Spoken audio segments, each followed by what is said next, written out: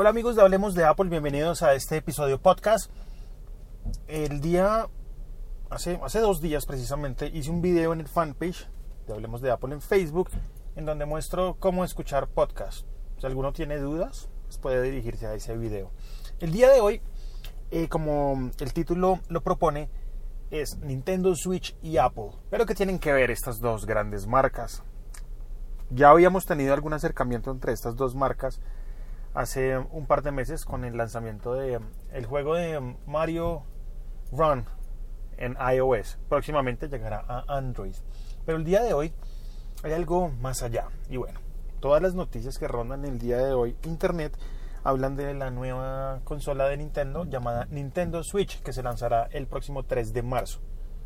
Marzo es el mes de mi cumpleaños. ¿Será que mi mamá está escuchando esto? Bueno, esta consola, ¿qué tiene que ver con Apple? ¿Y por qué traigo a colación este título? Bueno, en primer lugar, tiene que ver por una aplicación que Nintendo Switch, o Nintendo como tal, va a lanzar en el App Store y también en Google Play. Se trata de una aplicación para tener controles parentales dentro de la consola o las cuentas del Nintendo Switch. Como Nintendo siempre lo ha mostrado, hace juegos para niños. Por ende, familias con niños de 13, 14 años tienden a comprar consolas Nintendo por los juegos y los contenidos que esta marca japonesa ofrece. Esta aplicación me imagino que será lanzada junto al Nintendo Switch el 3 de marzo y ya pudimos ver algún demo de la aplicación y es muy chévere porque yo puedo ponerle horas máximas de juego a la consola. Si mi hijo va a jugar diariamente, yo puedo decirle que juegue máximo 1 hora y cuando la hora se cumpla en el Nintendo Switch, no es que se vaya a apagar de una la consola, porque es muy harto que uno vaya a terminar una carrera de Mario Kart, le falten, qué sé yo, 3 segundos para ganar y la consola se apague. Entonces, lo que va a pasar en este caso es que en la consola va a aparecer un aviso diciéndole, bueno, ya cumpliste tu tiempo, es hora de ir a dormir o es hora de apagar la consola. Esa es la primera advertencia que hace Nintendo Switch bajo esta aplicación de control parental, que obviamente la van a usar los responsables en casa. Otra función chévere es que si tu hijo o el niño que tienes a cargo no hace caso, sí puedes apagarle la consola, o sea, es como un disable a la cuenta, queda deshabilitada para que no puedas jugar más hasta que el control parental se levante. De este tipo, pues realmente los padres vamos a tener un control muy específico de qué juegan nuestros hijos, cuándo lo juegan, y ya no va a ser de 200 megas, sino de 4 gigas. ¡Wow! Es un cambio bastante grande.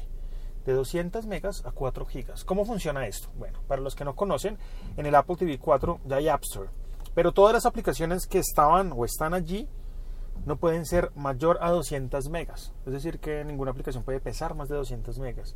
Por ende, todas las aplicaciones que uno descargue se van a descargar muy rápido porque son pequeñas, pero muchas hacen lo siguiente: uno descarga el juego y automáticamente uno descarga el juego, lo instala, lo abre, se empiezan a descargar más datos adicionales. Estos datos adicionales, no recuerdo cuál era el límite, pero Apple ha puesto un nuevo límite que es de 20 gigas.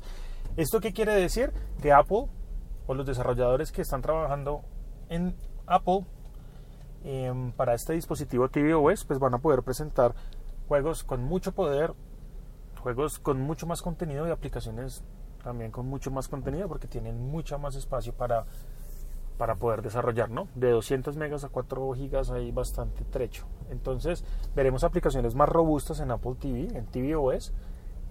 Me imagino que en los próximos meses ya deben estar en desarrollo bastantes y vendrán juegos que seguramente hemos querido ver dentro del Apple TV, que se empieza a convertir también en otra mini consola de videojuegos, puesto que ya he visto bastantes juegos, pero lo malo es que no todos los juegos se pueden jugar con el control que viene en el Apple TV, sino que toca comprar el control adicional, ese control que venden que parece el control de una consola, pero se conecta Bluetooth al Apple TV. Bueno, muchas aplicaciones están solicitando ese control para poder jugar juegos. Sí, no se puede jugar de otra forma.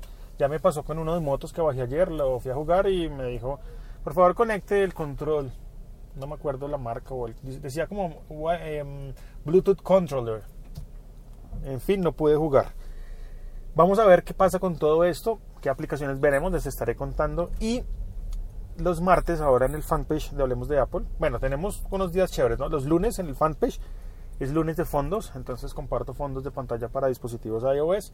Los martes va a ser martes de gameplay, en donde les voy a mostrar el gameplay. Voy a jugar un rato algún juego que quiero recomendar a la comunidad de Hablemos de Apple. Esas son las dos cositas que van ahí funcionando. Bueno, por ahora los invito a que sigan y compartan este podcast y también que sigan y compartan el fanpage en Facebook.